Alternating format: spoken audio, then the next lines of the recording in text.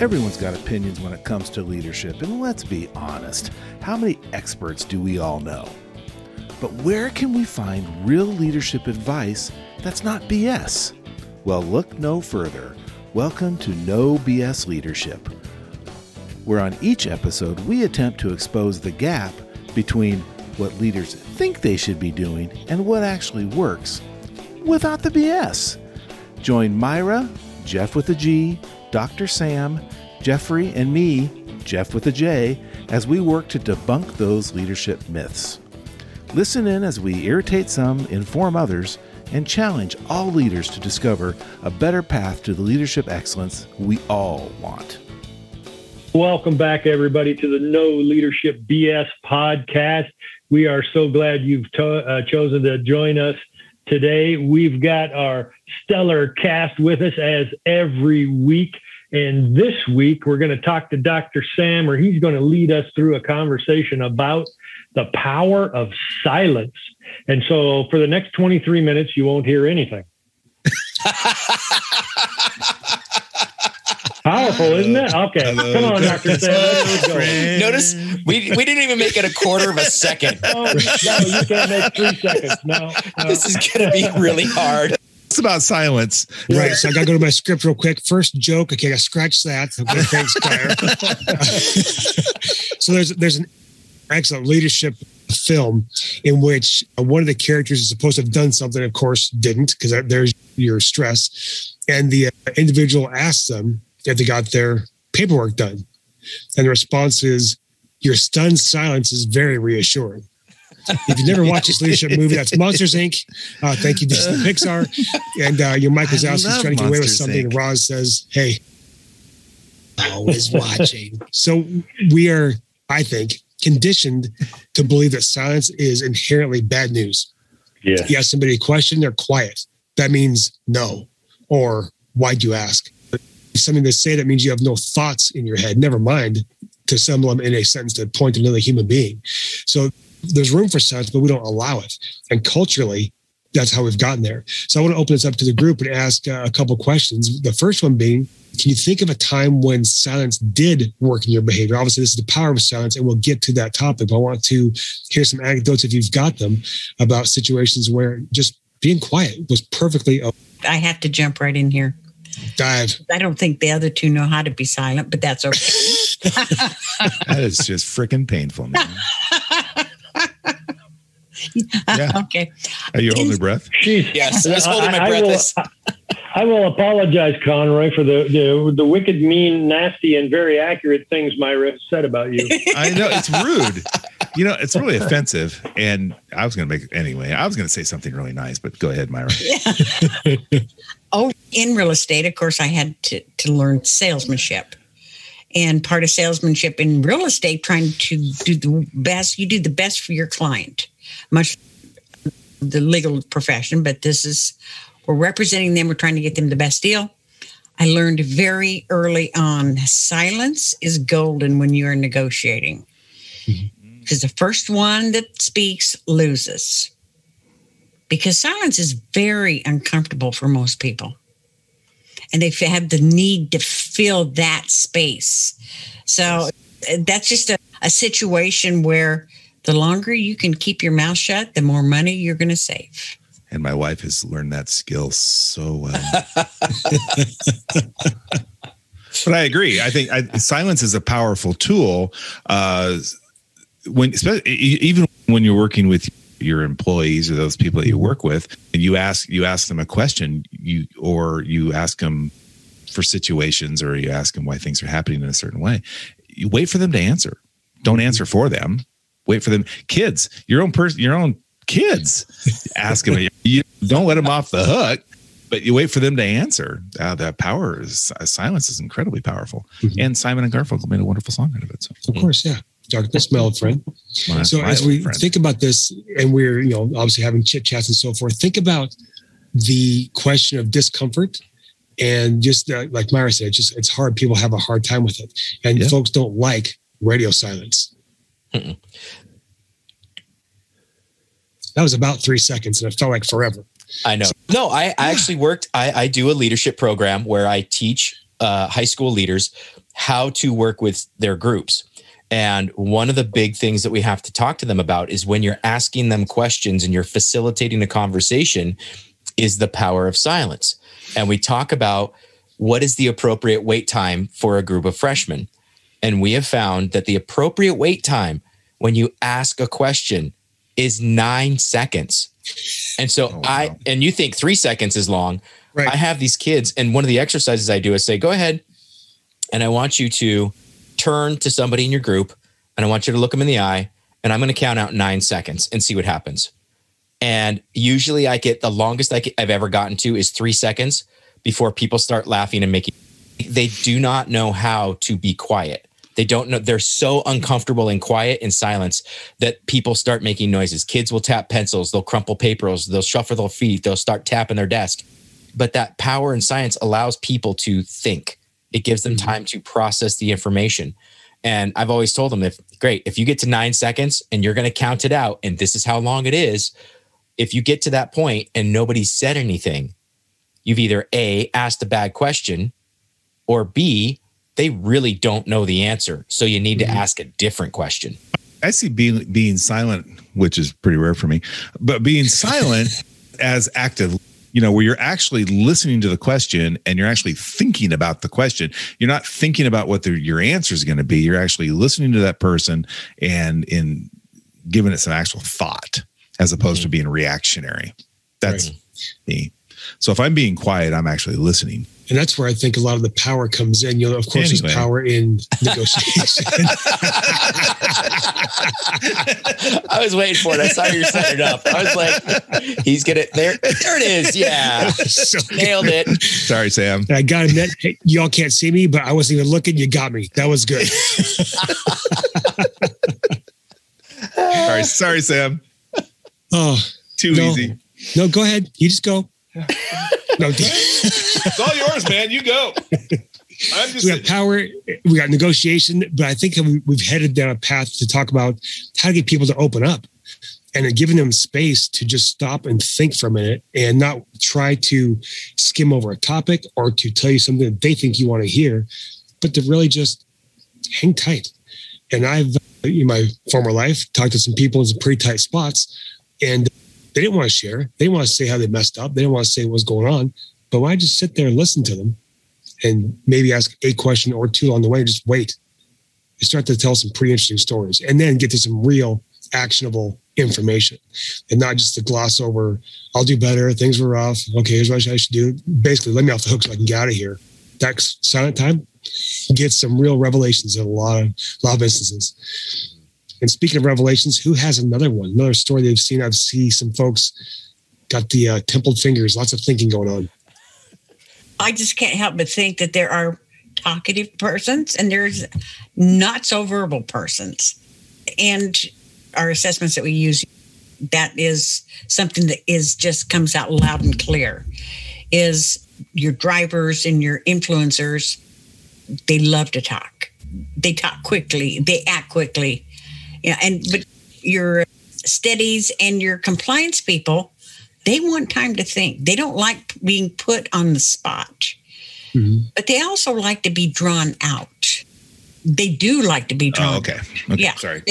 They want to be included, but because they're silent in a meeting, because things have been put out without them knowing what it was beforehand, even though if there was an agenda and all that, they haven't had time to process it. Then so much of the time they will feel left out.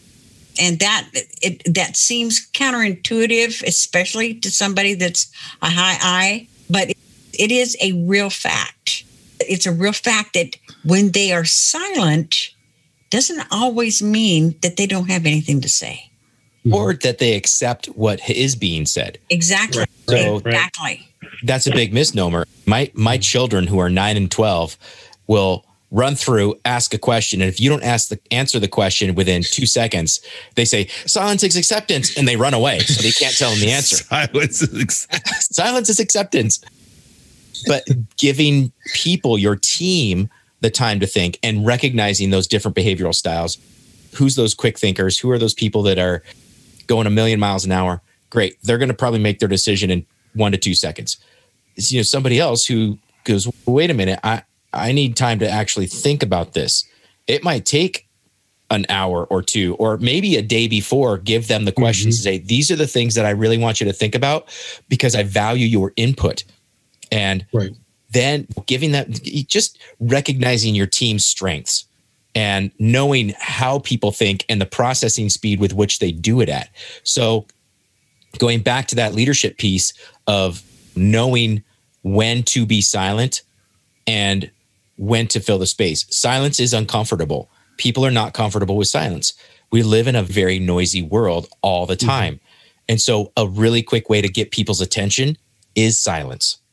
If you really want to draw them in, I've done this with thousands and thousands of people, is instead of getting louder to try and talk over them, I will get quieter, I will get smaller, and I will draw their attention in.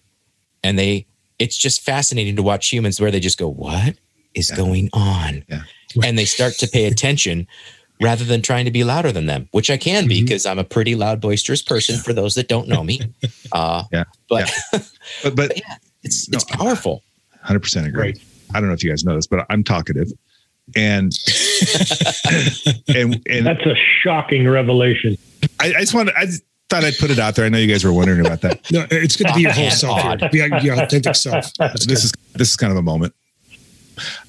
I feel safe and secure with you guys, but I can't tell you. I've had not only my spouse, but friends will say, "You're awful quiet. Are you okay?"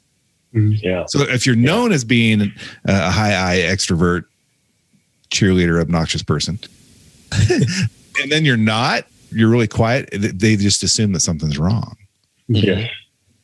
Which is really funny because I am one of those high I obnoxious people, but I crave silence. I actually do crave that lack of input because I put so much into the things that I'm doing that my energy, how do I fill myself up? I generally go into the woods or I'm swimming or outdoors in nature. Yep. And I always just tell people I used up all my words for the day. So I have an allotted amount of words that I'm allowed to use, and I just used them all up. I can only speak in grunts now.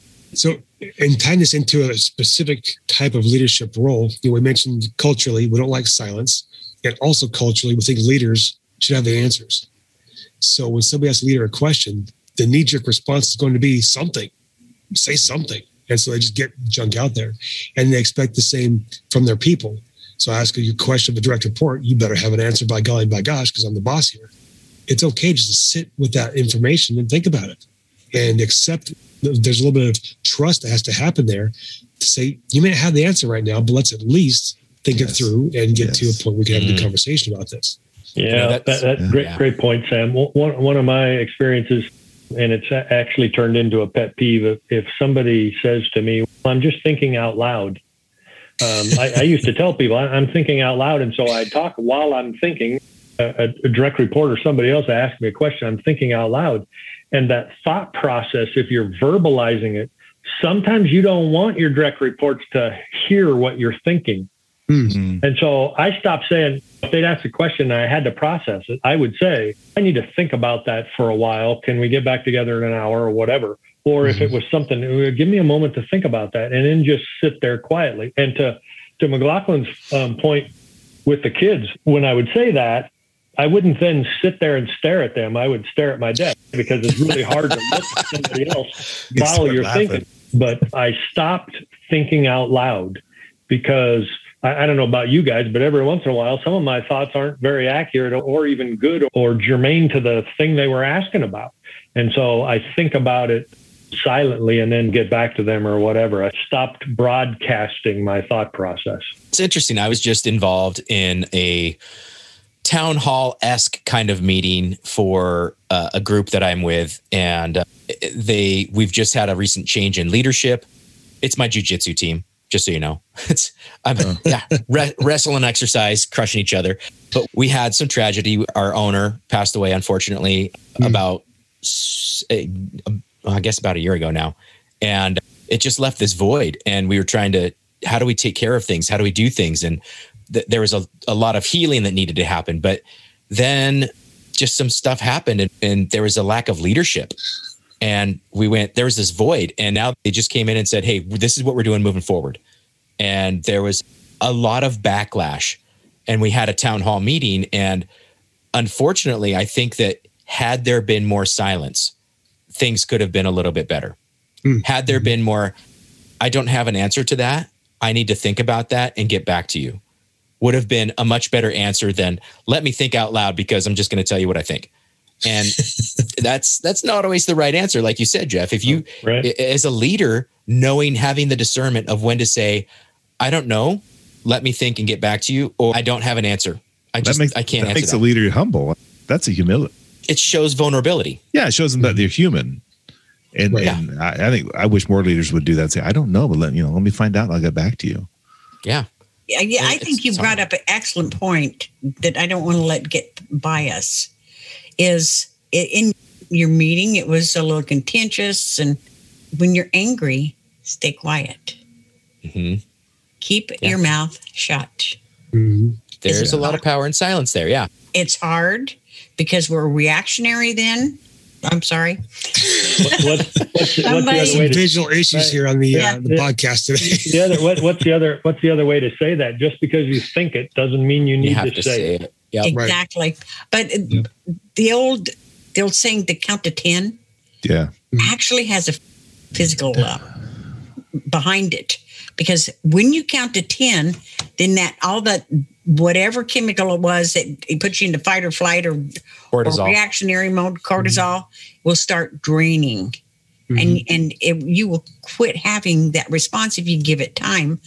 And silence until you can actually think through the answer. Every time I've popped off, I've been really sorry. Mm-hmm. Yeah. Really sorry. Oh, yeah. Been there, done that.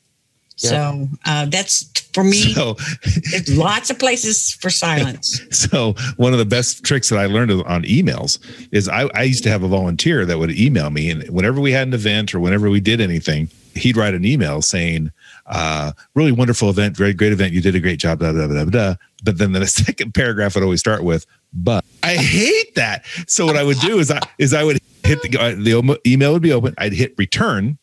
I'd delete his name. And I'd write, I think you're the biggest piece of garbage. And I would just rip it. I'd rip into him like a bologna sandwich. Just rip in him and get everything out that I wanted to say. And then I would delete the whole thing. And then I would write, thank you so much. I appreciate your comments. I'll take them under advisement. And then I'd put his email back in. And then I'd send it. Because because I've been known to send off emails that don't come across well. So in my history, sometimes it's just good to delete the email because I don't want to accidentally hit send with my elbow or something. Smart choice. And then vent it out and then erase it and go, thank you so much. I appreciate your comments. I'll take it under advisement, and then put his email back in and send it. So, yeah. That reminds me, what was that called? Oh, the praise sandwich. Oh man, it's great to see you. You suck. Have a nice day. Oh yeah. Yeah. He would always say, great. You had an amazing event, but. Yeah. So there's one more element of silence I want to touch super, super quickly because it's about leadership and it's also about being a good team member. And one piece is sometimes folks, like we have a couple of friends here a little higher on the interpersonal scale, and that's perfectly fine. And being a person who's going to hear that story, let it go. It's okay to be quiet and silent and let that story flow so that person can say what they need to say and express their emotion and think through their thoughts because that's how they're doing it. So it goes a couple directions, whether you're thinking through your situation or helping others with theirs. And we are far past time. And it's time for us to wrap this show up. Now, how in the world are you going to pose questions to us about silence? Dear Ask Us at leadershipbs.co. Nothing to say here. Thank you. Thank you. So what I would like you to think about are situations where you were or could have been silent and would change the outcome. And share us your stories. We want to hear how it's working for you, how it's not. And you can share those stories to us by the email I mentioned or at our Facebook group at No More Leadership BS. And share your story because being leaders is not easy. It needs help. We need help. We need teamwork. And sometimes we need to just quiet, listen, and move on. So until next time, friends, when we get back together and talk about awesome leadership stuff with No More Leadership BS, let's take off. Let's get out of here. Thank you, friends. Have a good one. We hope you enjoyed this episode of the No Leadership BS podcast. If you have any stories, questions, or comments you would like to share with us, please email us at askus@leadershipbs.co. That's askus@leadershipbs.co. If we use your email questions or comments, you will win a DISC behavioral assessment and debrief with one of our highly trained podcast teammates. And last but not least, don't forget to give us a 5-star review so we can reach more people. Thank you so much, and tune in next time. We'll see you then.